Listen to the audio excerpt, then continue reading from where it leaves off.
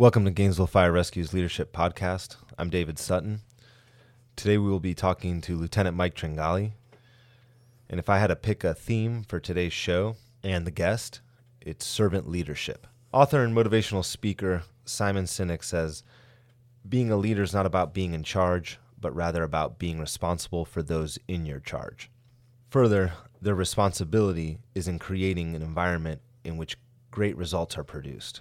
Author John Maxwell, who's author of one of our books for the Leadership Academy, says that the heart of leadership is serving people. This is servant leadership, which is a guiding philosophy for our Leadership Academy. Our guest today exemplifies both of these aspects of leadership, both troop welfare and creating a great work environment. Lieutenant Tringali has been with Gainesville Fire Rescue for over 18 years. He's one of the B-Shift Hazmat lieutenants.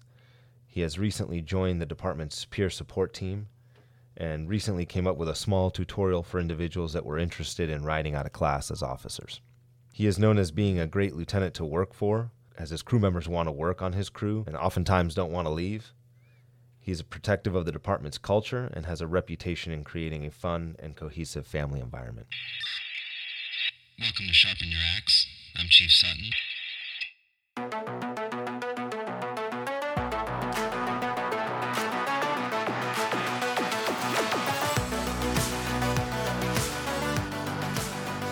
Trin, welcome to the podcast. Hey, thanks, Dave. Something we're trying to roll out, see as we move forward with the Leadership Academy. So it's, the department hasn't really done this before. You're our second guest. Just in your own thoughts and words, what does leadership mean to you? I think you hit the nail on the head with a few of those quotes, kind of took the wind out of my sails, so I was going to say something profound, but it's already been said. But leadership to me, there's leadership and there's management, and both are needed in the lieutenant's position, especially in the fire service, because there are certain goals that the department has set out for us, so we need to manage time, manage people to accomplish those goals. Leadership is more the inspiration and getting people to want to do those things. Leadership, there's several components to leadership itself. I tend to think that you said I create a family environment, and I hope that's true. And I think that really when it hit home for me about leadership was when we had our daughter about 7 years ago. I had a flashback to my dad and sacrificing and serving our family, through growing up. And I grew up in a very loving home. And so my dad was a huge inspiration when I became a father of how I want our family to be. And I try to create that same environment in the fire station. Because it's not that you think that the people you work with are your children, but they're family. And you want to provide that environment. And part of that environment is sacrificing yourself. And the guy who actually married my wife and I told me that I should be as Christ was to the church as I should be in my family. And at first I thought, okay, that means I'm in charge, right? I should be the boss and tell people how to do it. But as it turns out, it means sacrificing your own needs for the betterment of your family. And so hopefully that philosophy bleeds over. And I hope it does, because the people I work with, I work among giants. So I feel like when I get to come to work every third day and work with these people, I hope that they see that I serve them as best as possible. Chief Hillhouse, who's definitely one of the mentors for me in the department, often taught that the purpose of leadership was mission accomplishment and troop welfare, which is, I suspect, something he gets from the Marine Corps. Speaking of troop welfare, you have a reputation for creating this environment that people want to be in. I think that you do that in collaboration with Lieutenant Prince, right? Oh, yeah. The two of you are sort of a well-known combination on B-Shift Station 2. What is your approach for doing that, and what are some specific things for someone that if they were to get promoted tomorrow or to start riding out, they could write down and take notes and say, this is what I'm going to do to create this environment that people want to work for me or enjoy their work environment? I think, number one, you probably want to start with an inward focus on figuring out your strengths and your weaknesses and figuring out, honestly, like I can lie to you, I can lie to Alexis, who's over there. She was making noise earlier. Yeah. But who you can't lie to is yourself, number one. You've got to be honest with the way you feel and know your own self be true, right? So you've got to know the things that make you tick, the things that get you aggravated, And those things like myself, some of my strengths are I'm a people person. I love people. And that's why I decided eventually I needed to become a lieutenant. And that's the reason why I'm doing peer support, is because of my love for people. I think when I look at some of my weaknesses, and I'm not going to divulge all of those, but some of them are, I'm a gut reaction guy. And you've seen it. You've seen me get hot. Like eventually my first reaction's pretty potent, and then I have time to think about it. So I got to be aware of the fact that I'm always going to have that first gut reaction, but I need to slow that to let my mind catch up. And sometimes that takes quite a while. So knowing yourself, knowing your strengths and your weaknesses is number one.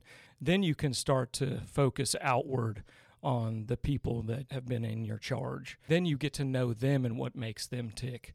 And then you can build a culture. And that's what it's really about. That's what people want. That's what makes Station 2 so successful, is we have a great culture.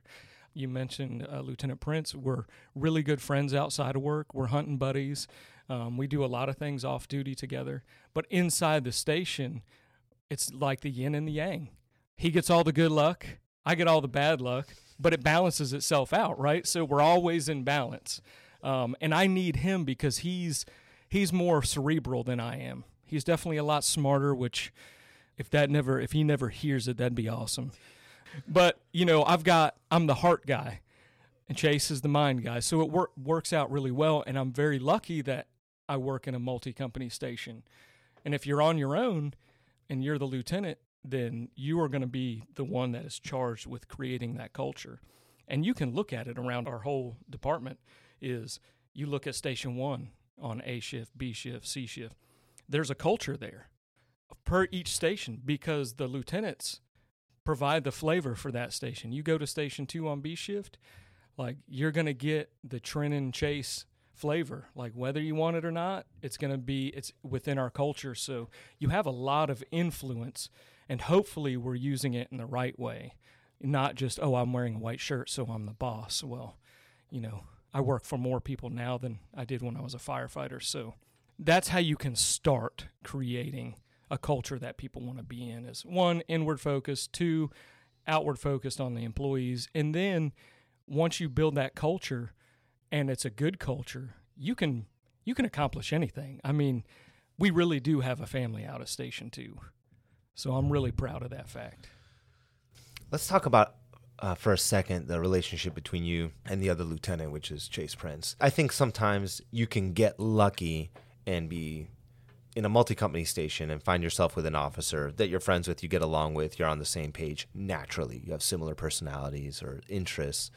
But for the most part, do you guys do something specific to get on the same page? Do you have a meeting? I mean, if you have an officer that's being assigned to a multi-company station with another officer, what would you recommend to them? Like, hey, this is how to have a cohesive crew or crews with this other officer. Right. Open and honest communication. And that's the hard thing. Several years ago, I think we attempted a thing called where you can openly talk about Courageous conversations. That's the one. Brilliant idea in theory. Yeah. Spectacular.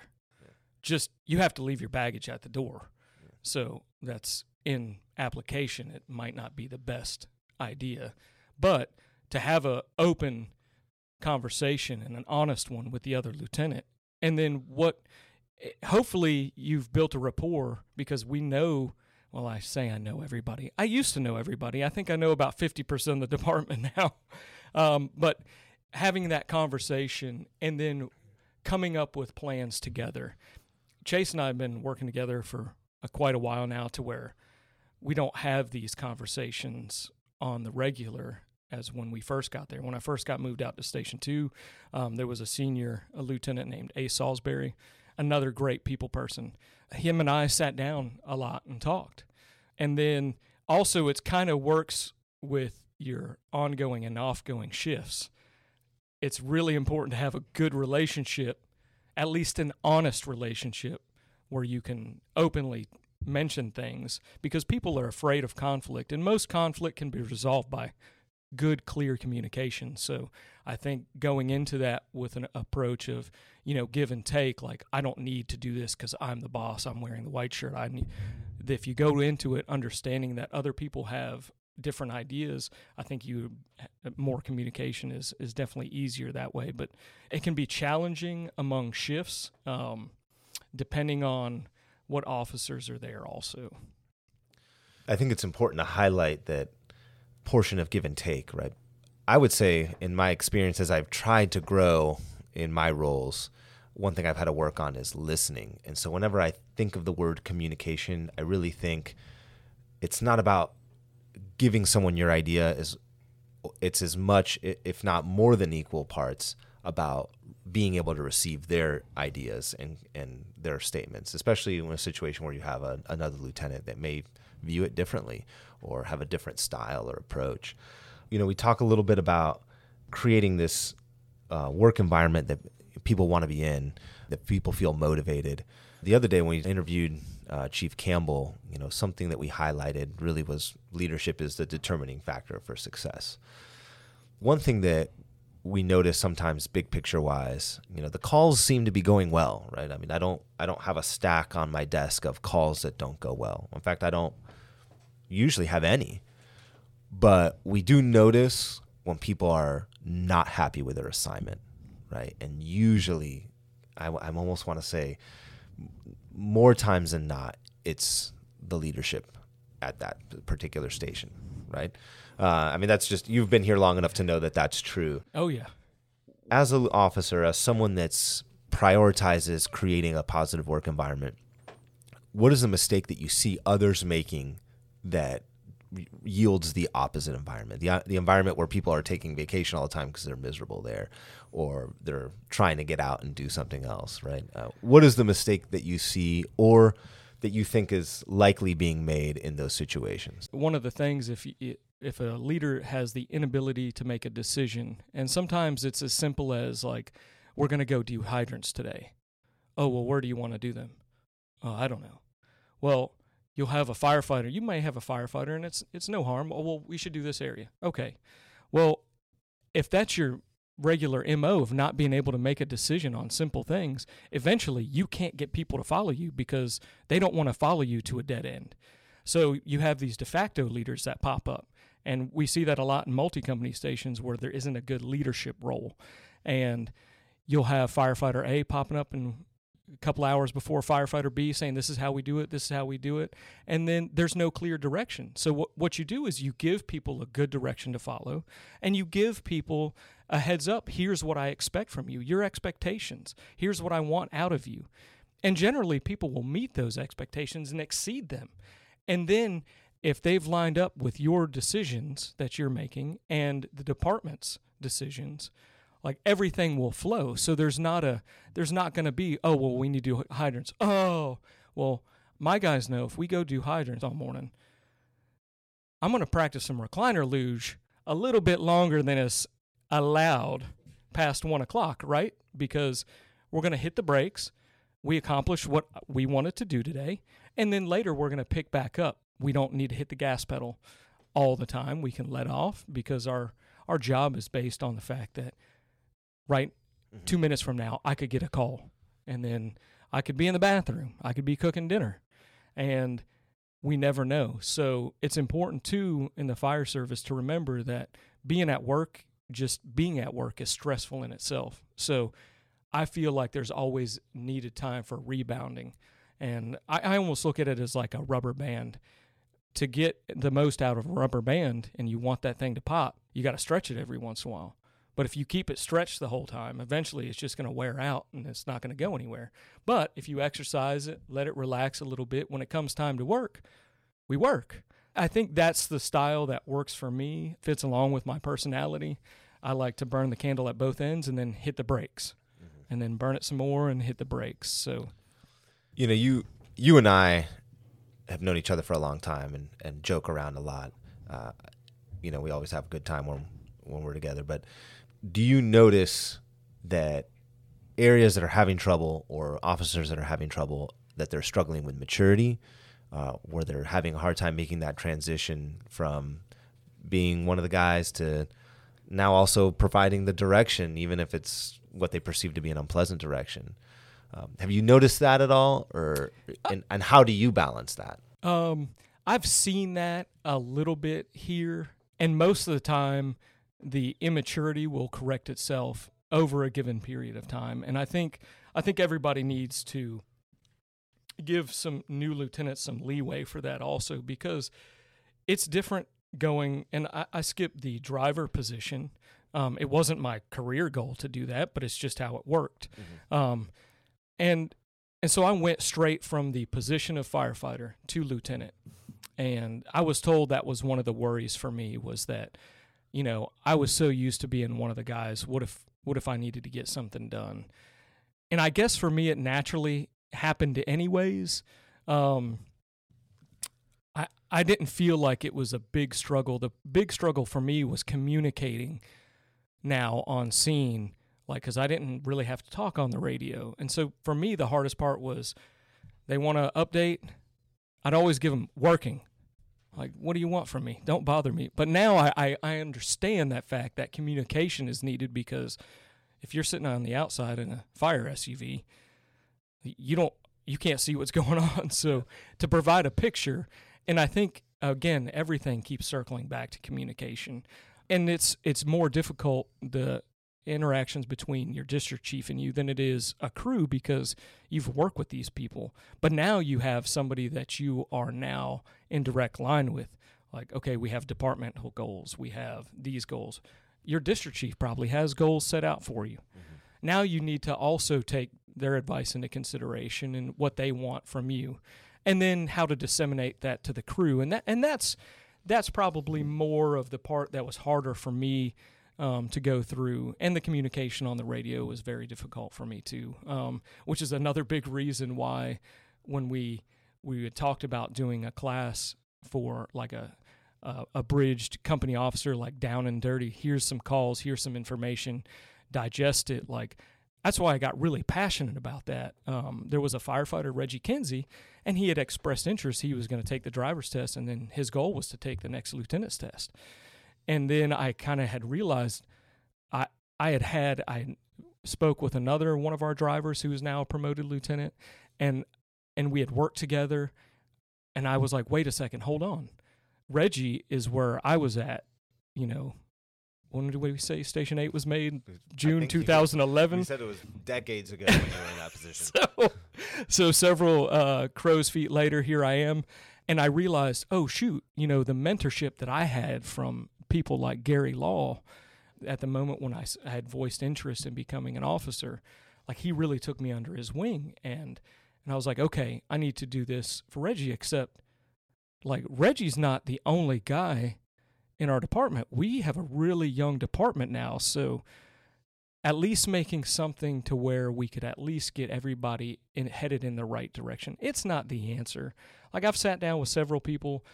In fact, there's a guy who was promoted off this last list, and we were talking about him earlier, and he asked me, hey, is there some time I can come hang out with you and we can do this little class you put on? And I was like, yeah, sure. I was like, when do you want to do it? He's like, what about tomorrow? And I was like, we're both off tomorrow, I guess.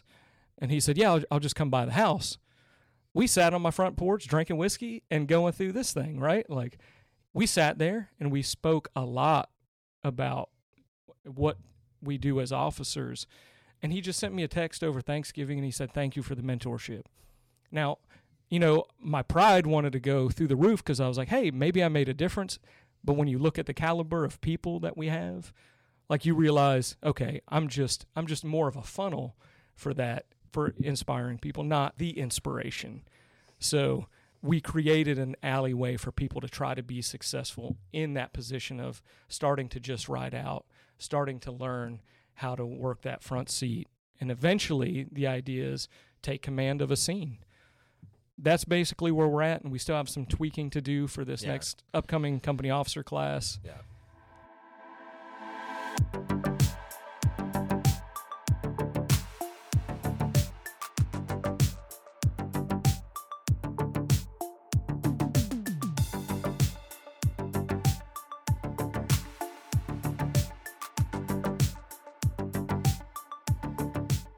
You're not just providing leadership, but essentially receiving it. You have someone that is above you providing direction.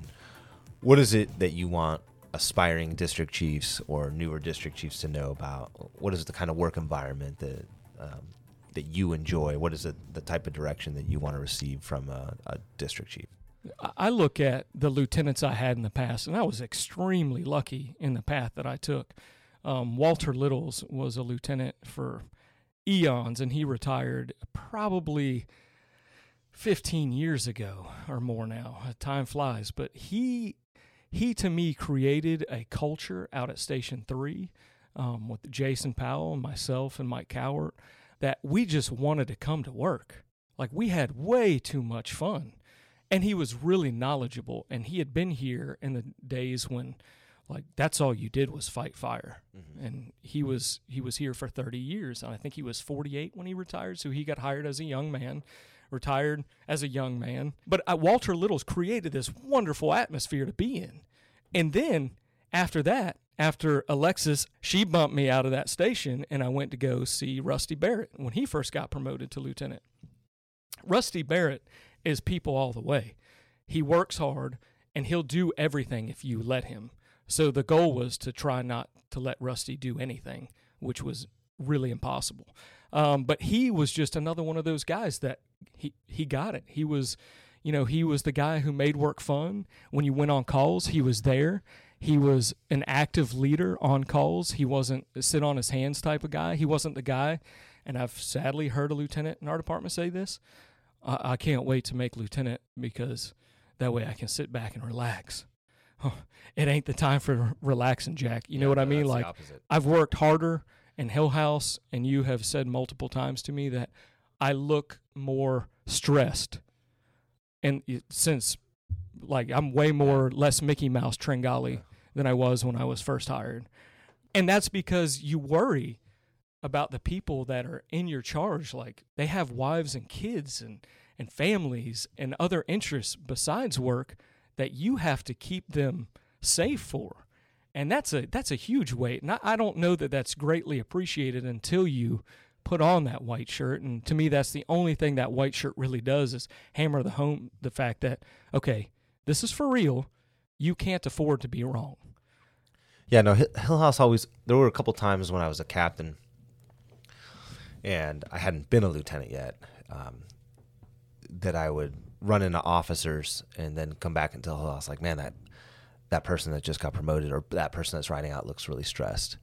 And Hill House's response would be, that's good, because that tells me that they get it. Like, and they care. That they understand and are worried about the responsibility that they're taking on. Now, obviously, if it was about outside of work stuff, that was something right.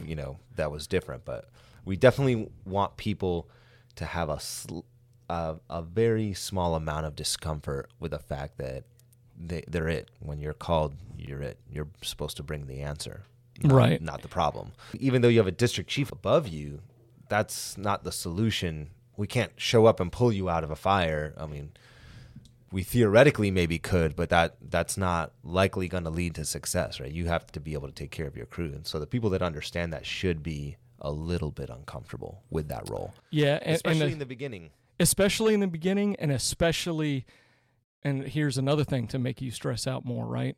How much did we say of our department is less than 5 years? Like 50? At least 50%. At least 50%. Yeah. That's less why this than podcast exists. Less than 5 years. Yeah.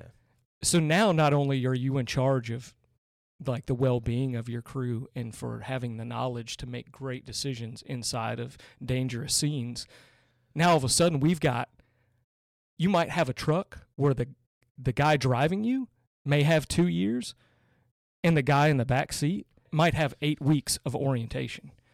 And so now you're charged with the fact that, okay, it's time to cowboy up because you got to ride this thing all the way. And I think that's... Yeah, you can't lean on experienced people if there aren't any. Right. And so you are that experience. Yeah. And so we are in a state right now of our department could be in really big trouble if we can't maintain people. And that's what worries me now is when I leave, okay, I might not be the greatest we got, but at least I've been here 18 years, right? I had literally that experience. I was a lieutenant and I took overtime. and I was on a truck company. The person driving was driving out of class, hoping to take the driving test with maybe 3 years on the job. And then the 2 firefighters in back were probationary firefighters. And this is on a truck. And I was on a truck that I'm not normally assigned to because it was overtime. On a shift I'm not normally assigned to. Oh, naturally. That's how it works. And I remember going on the first call thinking, this is it. Like these guys may not know anything. Luckily, they were actually pretty good. They were all pretty good, really good people. We did go on a call that was truck company related. And I said, hey, how many of y'all have been on this call, this type of call? None of them. And so I was like, okay, meet me at the door. Meet me at the door and we'll huddle up and talk about how this call is going to go down. A couple months later, I was going to write the lieutenant's test. And historically, there was more managing the scene on those tests. And I said, nope, there will be skills and scene management because we can't afford to have officers that aren't really good at what they do at this point in time, the way our department. And now that I look back, that probably maybe should be the philosophy that we've always had. Like you have to know how to turn on the hazmat monitoring equipment and use it. And what do the readings mean to you, right? You can't just rely on someone else to know because especially if you're not on a hazmat truck, because they've had 1 year here. 4 gas and that radiation detector, you better know how to use that. And so we're going to test you on it. And there was a little bit of debate on that style, and I wasn't going to budge. Because Steele, who was overtraining, and Hill House, who previously was overtraining, were like, well, this is how we've previously done it. And I said, okay, well, it's a new world out there. We're really young, and the officers, they need to have answers. Ultimately, they totally stood behind the test, and I think it worked to do that. We had an extrication section. We hadn't really had that before. We had a search for a down firefighter where your firefighter isn't searching. You're going to search this building and show us that you can do it. And then also manage the scene. How about that? You're going to be on the radio. And then we actually had this component to the test, which was instead of a disciplinary section, you were going to create a training plan. Like, what is your plan to train this person based on deficits identified in the rookie book? Because when it comes to disciplinary action, you have time. Like if someone does something wrong and you have time to address that, you can reach out to your district chief or a senior officer and say, hey, how do I address this? How did you do it in the past? But we sort of felt like, hey, every officer now has the burden to train these individuals, and we need to know that you can at least make a plan. So I was really proud of that, but I definitely thought moving forward, I was like, wow, we have a different department with different challenges, but there are also opportunities, right? The opportunity is we have, 50% of the department that hopefully can do this leadership academy, listen to individuals like yourself and pick up good habits, right? Versus bad habits. So, and I can listen to your story just now, and, we introduce you as this troop welfare environment guy. That's your leadership strength, is providing this environment among many, or maybe that's your only one, who knows. But I think that might even be too much credit. Be it. Yeah. That might be it. When you tell me about the officers that you had, I was like, no, you were groomed by environment guys. That's how you got here, for sure. And I think your personality lends to it, but that was also the influence that they had on you. Was these were individuals that, Rusty, right? Rusty is the master Yoda of positive environments. Yeah, no doubt. Right. So I do think in a sense, like, it does matter. That sort of emphasizes to me it does matter what we teach our officers in terms of leadership, because they're influencing everyone that comes in contact with them. Right. So you're either giving people good habits, because you can read all the books in our leadership academy, and you can listen to this groundbreaking, super awesome podcast. Groundbreaking. But at the end of the day, you're around those officers 24 hours every 3 days. And those are the habits and the tips and tricks that you're picking up. So, we need to make sure that those folks are up to the challenge of communicating, getting the job done, and taking care of your people. Yeah, definitely, for sure. And I think one thing too, like as an aspiring officer or as officers, that we have to keep an eye on ourselves and make sure that we are trying to do the right things because of that influence. Like, I was influenced by Walter Littles, by Rusty Barrett, by Gary Law.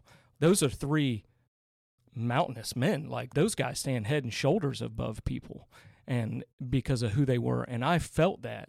And so they inspired me to become an officer, and everybody's leadership style is different. We don't need 100 Rusty Barretts. We need a David Sutton. We need an Alexis Dabrowski. We need a Mike Tringali sometimes. We need a Chase Prince. We need these people because everybody has a different style, and we're all different. It's a very diverse workplace. Everybody has a different outlook on things. So if they were all me, we'd probably be all sitting around a campfire singing Kumbaya, right? Like, well, we don't need all that. We need some people who are different leaders than me because when it comes down to it, we need everybody working together. Like I look at people like Don Campbell, who's been a great influence on me as I grew into an officer. We worked an extrication one time, and he told me, he's like, hey, it was a vehicle that had rolled over on its side, and I told everybody I wanted the roof off because the lady was rather large inside, and that was the only way I felt like we could provide her the support to get her out. And so somebody had made a mention, I think we can just take this one section off and then we can slide her out. And I was like, okay, well, that might work. And then as we were doing it, I was like, stop. No, we need to do this. We need to cut this whole roof to get this lady out. So DG pulled me aside afterwards and he said, hey, you knew what to do. Like, tell people to do it. And so I've definitely grown more in that side, but I definitely have to, that's one of those things where I need to keep tabs on myself, making sure that, like when I ask my daughter, I'm like, hey, do you want to go brush your teeth now? And she's like, no, that was a rhetorical statement. You brush your teeth. Mm-hmm. Like, okay, well, that's how sometimes I can be. I ask and I want to say please, but sometimes, like on scene, I tell people, I'm like, look, I will be direct with you. And I will move. One of my firefighters, Anthony Hutchinson, always laughs because as soon as I get off the truck, I have my tool with me and I'm ready to go. And if you're not ready, I will leave you. Mm-hmm. And I do that on alarms on purpose because I want him to realize the urgency that we move with when we need to. And also it makes him get prepared rather than, okay, I want to get outside the truck. I need to adjust this. No, like we bail off the truck and we're ready to work. So little things along the way you'll learn, and maybe nothing from this podcast, but being direct with people on scene. And then the way DG approached me afterwards on that extrication was he pulled me aside. He didn't do it in front of people because challenging somebody in front of their peers can be very difficult. Well, I mean, I think that circles back to a little bit of a sort of a question about the kind of leadership that you like to receive, in the sense that, like, there are mistakes that people make and situations that they encounter. And that's where I was sort of alluding to, ultimately, like, I don't have a big stack on my desk of calls that went poorly, but I can tell you 100 instances of interpersonal issues. And that's something that I think it's hard in the fire service, you know, and even Don Campbell, when he was here, it's a lot about know your job, be a student of your field. You know, if you're hazmat, dive in deep, get into that, know everything you can about it. Because if you're going to lead, you're the one that's supposed to have the answers. But the flip side of that is that you're in a station full of people for 24 hours and things arise, and you're in a department full of people and things arise. And so there is a like how to manage relationships component to it that is really important. You know, for the citizens, we luckily can always, for the most part, drop any issue that we have in the workplace and go provide a high level of service. But particularly for me, from a management standpoint, as I move up in the department, like, we don't, like, it's not good to have interpersonal issues. And one of the focuses of our officer training is how to deal with those issues or provide an environment. One thing that's always stuck out to me, and I think it'd make you laugh a little bit, is I was going to teach my first company officer course. And I was a captain and had not been a lieutenant, but there wasn't anyone else. They were like, "That you're doing it next week," you know? And I was like, oh boy. I went around to a lot of lieutenants and I was like, what is this one experience you had that you just really want to share? And I meant, tell me about these calls. You know, tell me about these calls where you had these tough experiences. You know, like, what did you learn from them? And every single person, even the hard-hitting, like, doers, like fire college instructors, all that, the stories they told me were about like sticky interpersonal situations in the station. And I was like, okay, yeah, that's great. I was curious about like a complicated extrication. I was curious about this house fire. And the sense I got was, no, those calls go well. Like, we're doing our job on those calls. We have well-trained people. What we needed to train people on was how to manage others. And I don't mean management. I really meant like leadership, how to provide a good environment and how to deal with issues. Right. And you know where a You've lot been of that faced with some of those. I get some stories from you. This guy wants to be in this room, and this other guy wants this room, and it's always something, right? Because we're with each other for 24 hours. How you lead in those situations matters, right? Right, and people, and I think you alluded to it earlier about listening. Yeah. When you communicate, and that can't be stressed enough. Is listening. Not just waiting to pause to get your point across, but actually listening to somebody. What are they trying to tell you? Is it just a room? Is it just, well, he said this, and some people, they want to be heard, and then they want to know that you fight with them. And sometimes as an officer, you have to fight with your people, not against them, but with them, on something that they care about, even though you know it's a losing battle. For instance, there was a guy here, Clary, and he was one of my firefighters, and he was on Squad 1 and Squad 3 every shift, and he was tired of it. He wanted to come home. He was interested in hazmat. He wanted to be, work at Station 2, get that training, and he wanted to be on a fire truck, right? Whether it's the engine or the tower. And so he asked me, he said, hey, can you talk to your boss? I said, sure. And it was Chief Campbell. And I said, hey, I was like, what can we do here? What can we do to get Clary out of this rotation? That's all this guy does. And he would tell me, he's like, look, I'm trying. It's just our department's so young, and he's a medic. And he can drive out of class. Medic. He was really good. And he was one of those guys who's like, you want to build the mold, like other firefighters build him off this guy's mold, because he can do everything, and he's good at everything he touches. He was good at, and it just so happened, well, if you're good at everything, you're going to do those things. Yeah. And one of the things where he was needed was to drive out of class and to be that medic. And I knew every few months that this was going to be a thing with him, and I couldn't just say, well, I know what DG's going to say. Like, well, no, I have to take that fight up because I work for him. So if I want to gain his trust, then I need to listen to him and fight the good fight with him, because that's my job.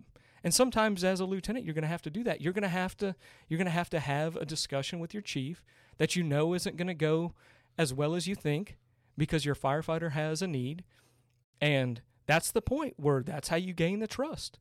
And we do that over and over again. And it's usually on small things and discipline somewhat. Like discipline, Chief Prince, one of our old fire chiefs, used to say that that's the last resort, right? So we've tried coaching, we've tried counseling, we've sat down with this person. And then now discipline is the hopefully the slap on your cheek that makes you wake up. It's not meant to degrade you. It's meant to say, hey, wake up. We're correcting your action, not you. It's your behavior that we want to change. So change your behavior, because it leads down the set of streets. But there's fights you're going to have to take up with your people, knowing that you're going to lose, because that builds trust and that builds a bond. And that's how you become an effective leader also, is that trust you have within your crew. A guy named Eric Williams, one of my firefighters, we had a hazmat incident. They told me, oh, we're moving you back to Station 2. You've been riding out and you got promoted. You were gone for a year and a half from hazmat. We're going to break you in slowly. You're going to not ride the tower for a year. You're going to be on Engine 2 doing all the training. I said, okay, sure. Well, then the lieutenant was gone who was assigned to the tower, and it was either hire overtime or slide me over there. So, of course, in true fashion, they slid me over there, and we had a hazmat call. And it was in a lab, and some dude blew his fingers off with something, and then they were like, okay, we got to do this. Well, there was there was 3 district chiefs or 3 chiefs that showed up on scene that each gave me 2 orders. And so that made a total of 6. And each time I was getting dressed in a suit that required pretty extensive taping and everything. And so I had to step away each time. And I did not manage that scene well because I let them dictate what I was doing when I should have known later, and now I have the awareness of it that, no, this is what I need from you. You will do these things for me. And it's not being like, oh, that was cool, man. He really showed them district chief. It's a necessary process. Like, they work for us. I work for our firefighters and drivers and whoever the hell calls 911. And my district chiefs work for me, and it just trickles on down. So the fire chief now then works for all the deputy chiefs, the administrative chiefs, the training chiefs, the district chiefs, on down to lieutenants. So as a fire chief now, you have lots of bosses, where I only have a handful. But that leadership that you can provide from all the way from like on scene managing a situation and the district chiefs and what you need, and then all of a sudden you can now provide the proper tools for your mission accomplishment. So we had an incident review about this whole thing. I got sidetracked a bunch. We were doing an incident review, and everybody said, anything? Have anybody have anything to say that we need work on? I said yes. I was like, I was given 6 orders. I need to work on my management. I wasn't very good. I was good at all the technical things we did, and missions got accomplished, but I wasn't good at managing. And they're like, and I was told by one of the chiefs, so if you get better, we all get better. That was one of my favorite quotes I've heard, and I looked at him, and Eric Williams stood up, and he said, hey, y'all asked if you could do anything better, and the man gave you his honest opinion of what he needed, but you didn't help him at all. And Eric Williams, if you know him, is very quiet, and he stood up, and it sounded like thunder, because he stood up for me in a situation where I was like, I admitted where I was wrong on that scene. And there were a couple of chiefs who were involved who didn't want to take any of the criticism, like, of, hey, maybe we shouldn't have done that. It was, well, I just gave you 2 orders, so you should have been able to handle that. And so that kind of bond, that trust, has carried like with us. And I've been working with Eric Williams now for about almost a decade. And that's the kind of atmosphere we have. Like, and it's harder now because we have so many transient people. Like, we hire new people at an alarming rate. So if you're at a single company station, more than likely you're seeing a new guy and you're having a new firefighter, and your firefighter's traveling. So building that culture is a little challenging, but it starts with you. And then building a bond of trust between you and your crew. And fighting the good fight with each other is what it really boils down to. So that's what, and I think you had asked me this question a while ago. What do you want out of your management? I want somebody who will give me the room to make decisions, and I want to have constructive criticism afterwards. As it's necessary and appropriate. And I want the freedom to create the environment that we have. So you tell me what the mission is, I'll get it done in my way.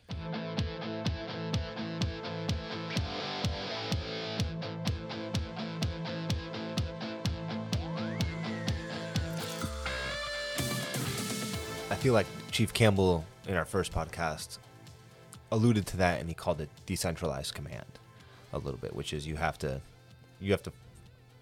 prepare your people, but then trust them, like, to get the job done, versus micromanaging them. I want to talk just a hair about peer support. And the reason I want to talk about that is because the other day you and I did some of it on a tough call. Right. And I don't know if you get district chief shift reports, but we're sort of, I would describe our department, if I was to do another lieutenant's test, the theme of it would be big city problems, because our city's growing and there's more serious calls than there were 20 years ago. Agreed. Even when I started, it was rare that you would get a shooting. It was rare that you'd get a stabbing. That's not rare anymore. The crews out there are running those calls. What do you want leaders and officers to know about what to do with their crews in that situation? Because we still see a little bit of sort of the officer saying, "Hey, we're good, right? Yeah, we're all good." Right. And yeah. they might not be if they're as young as we are with the intensity of calls that we're running, because the calls are getting a little bit more intense. We run a ton of vehicle extrications, and we're right by the highway, and then the stabbing and shootings have gone up. Which is just a little bit more of a emotional tug than the average chest pain. Right. And So then on top of that, you have call load, which is also a burnout factor. Right. So, we're getting hit from all angles, which I think really, really shows us again, like, why leadership is important, right? Because there has been a huge push in the last, 3 or 4 hiring groups where our orientation has exploded because of the need that we are such a young department that we saw this need that, okay, now we're going to train people in orientation. When I went through orientation, it was 3 weeks, and literally half the time it was different chiefs coming in, introducing themselves, asking us to go around the room. And then we sat in a classroom, banging our heads up against the wall. And I think that was the test then. Let's see how much torture you can take sitting at a desk. Well, now we torture people out on the battlegrounds, right? We're doing all the things that we actually do, and we're preparing them physically, right? We have more people training in gear than I have ever seen. You didn't see a lot of those dudes with big old bellies in gear training ever when we first got hired. Yeah. That is a huge change. Okay, so now let's take it a step further. We prepare physically. Let's prepare mentally. So our bodies are ready, but our minds are still everything's 90% mental, right? That's all you ever hear. Everything, you've got to make it so in your head first. Well, okay, if the head's not right, how can the body follow? So let's take care of the person and the mind. And to do that, you can't just say we're all okay. You need to allow, and again, that goes back to the culture. I hope I've created a culture at my station where I can be talked to as an officer. And yes, there is some trouble with me communicating with our really young firefighters because I'm not immersed in social media. I'm an analog dude stuck in a digital world these days, right? So communicating. You're just old. Just old. That's all that really means. Okay, I didn't want to say it. Analog is the politically correct way to say old, Dave. I mean, there are people your age that are tech savvy, so I don't know. I guess I can't explain. Yeah.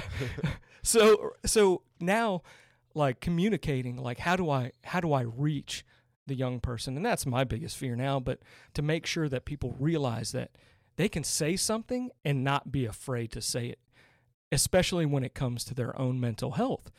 I think we've come a long way in the fire service. 10 years ago, if you said, "Hey, that call messed me up," one of the district chiefs would be like, "Rub some dirt on it, get back in the game." Now you're like, "Okay, what happened?" And we're actually taking this seriously. The world we live in is stressful, is more stressful. The climate, outside is a scary place, right? So let's prepare each other mentally and then take care of it when it happens. It's just like an injury. So if somebody gets hurt on a scene, we do the appropriate medical attention. But with the brain, it's hard because you don't see that.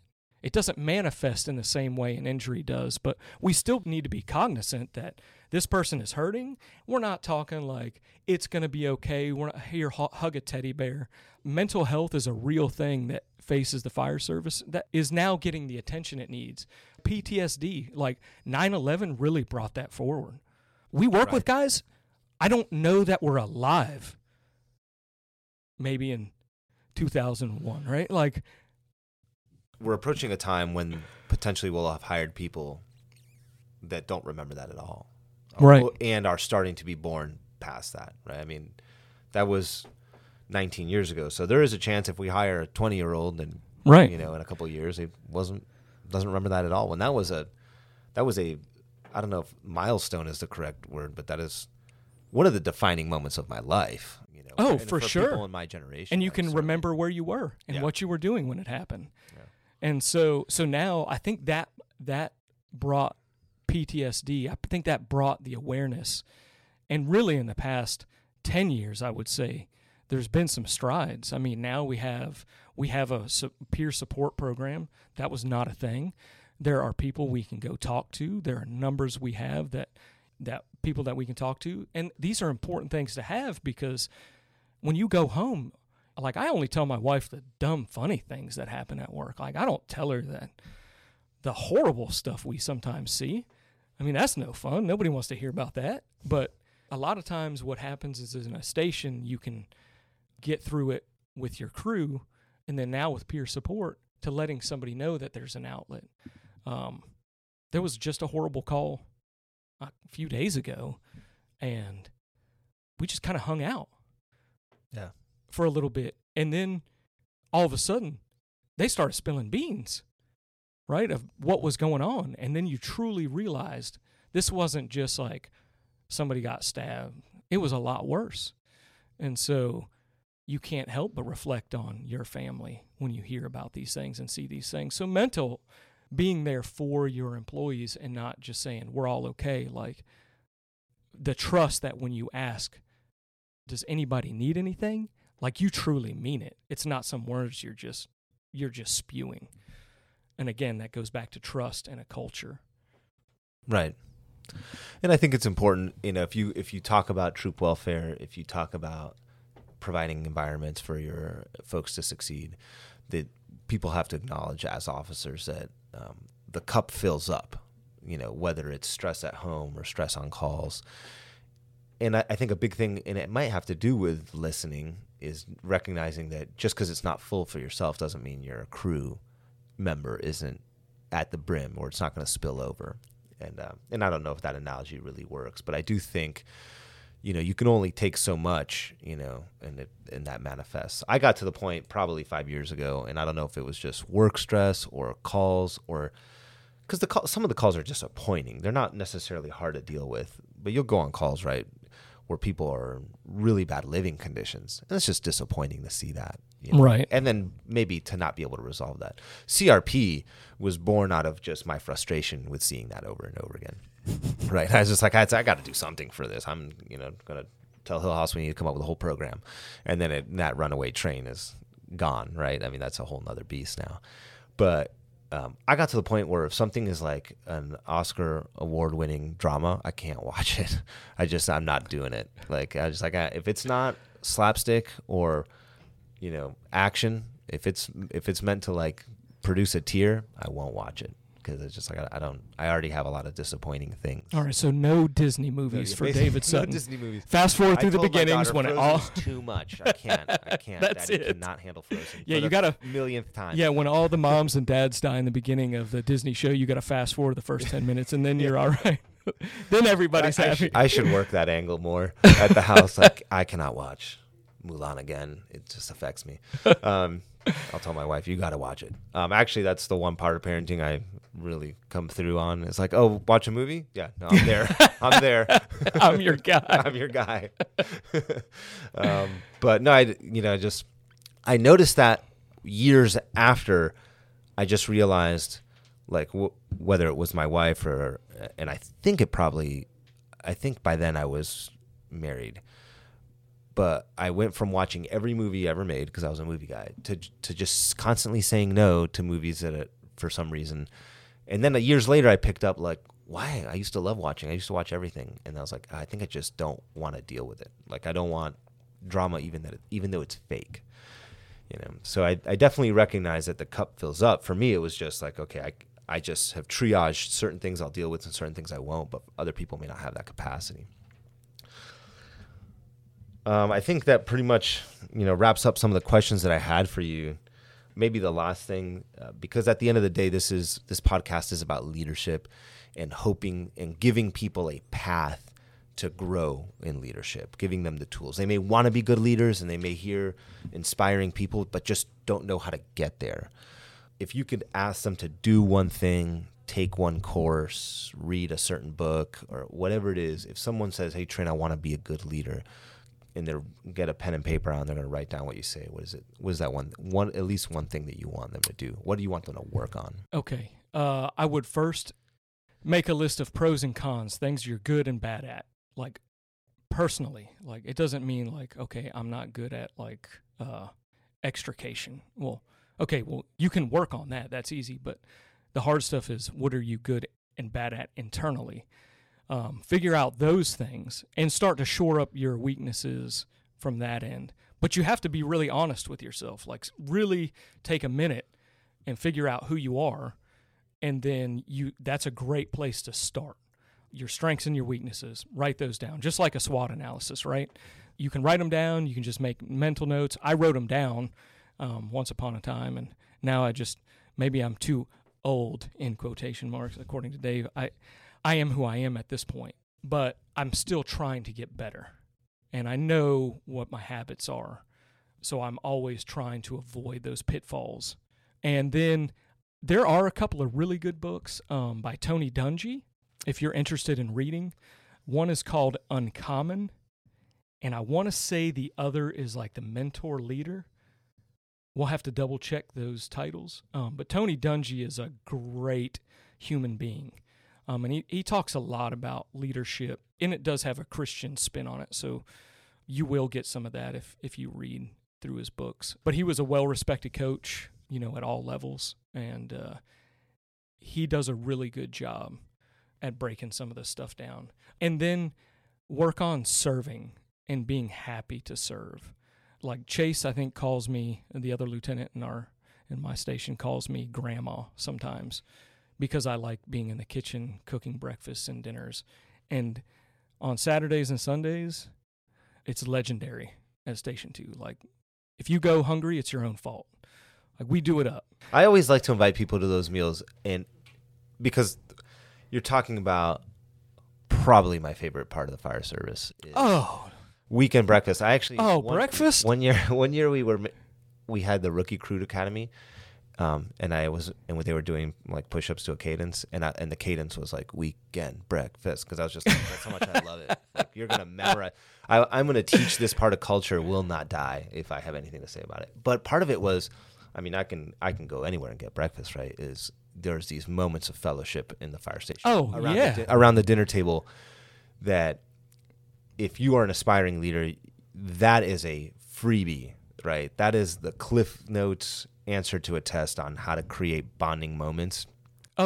If you don't buy into that, you would better replace it with something else in terms of just providing a positive work environment. There are times where I go to a station and they're like, we all do our own thing for meals, and I'm like, how disappointing is that? That concerns me, not because I'm talking through my stomach. I think that's probably 50% of it, but the other half is how are you replacing that fellowship then? Right. Where's the bonding, the dinner table bonding coming from if everyone's on their own? Like, you had better all heat it up and sit down together at minimum, or have some other mechanism for providing that environment, right? Right. Because that one is a giveaway for providing a positive work environment. So no, it's funny that you mentioned that. No, and that's a big reason. Like, when Chase gives me a hard time about being grandma, it's because I'm in the kitchen cooking on the weekends. And it's because I cherish those moments around the dinner table with those dudes. Because where else do you sit down? And in my station, it's 7 dudes sitting at a table talking about whatever, and nothing is off limits. Nothing. And those moments are great. It's funny that he calls you grandma, because when I'm talking to your crews, I call you Uncle Trin, and I usually say that like if they do something where I'm like, I'm gonna tell Uncle Trin about that. Like, I'm gonna tell your Uncle Trin about that. And I was dealing with one of your rookies one day. He messed up. I want to say maybe it was in paramedic school, and I'm not sure. I was teaching in paramedic school. I don't remember where it was, but they messed up. They made a mistake on something, and I said, I'm gonna tell Uncle Trin about that. I'm gonna have him talk to you. And he looked at me and goes, I'm gonna tell Uncle Trent about you. and that's I was like, yeah, that's because you defend those crews. But I was like, yeah, no, I know he defends you guys. And I'm sure Chief Campbell probably has some headaches. He's taken some Advil with your name on it, I'm sure. He's told me one time he doesn't like it when I yell at him. Oh yeah. Defending the crews. All right. Any final remarks? Anything you want to leave? Okay, so if you have fast forwarded through this whole thing because I was rambling and you're just like, I've had enough at Tringali, please, if you want to become an officer in our department, please serve people, fight for people, build a great atmosphere to work in, because this job is difficult anyways. So why not have fun doing it? And make sure we look after one another. Like Tom Hand was another person who's a firefighter in our department. He was a huge influence on me. Especially when I met him, it was fresh out of school and I didn't have my parents around, and he was the first dude I met that made it cool to tell another person that he loved them, like another male that wasn't in my direct family. And at first I was like, who is this? Mikey, I love you, buddy. And I was like, yeah, all right, yeah, back at you. And like I was sort of uncomfortable with it at first, but like, no, he really does. And so, and I really do love him, and I love the people I work with, and he made it okay for me to tell people, hey, I love you. So I blame Tom Hand a lot too. Blame. He was a huge influence on me, especially early on, even before we got into the fire service itself. So love each other, take care of each other. That's in a nutshell what it really boils down to. All right. Well, thanks for coming and sharing some thoughts with us.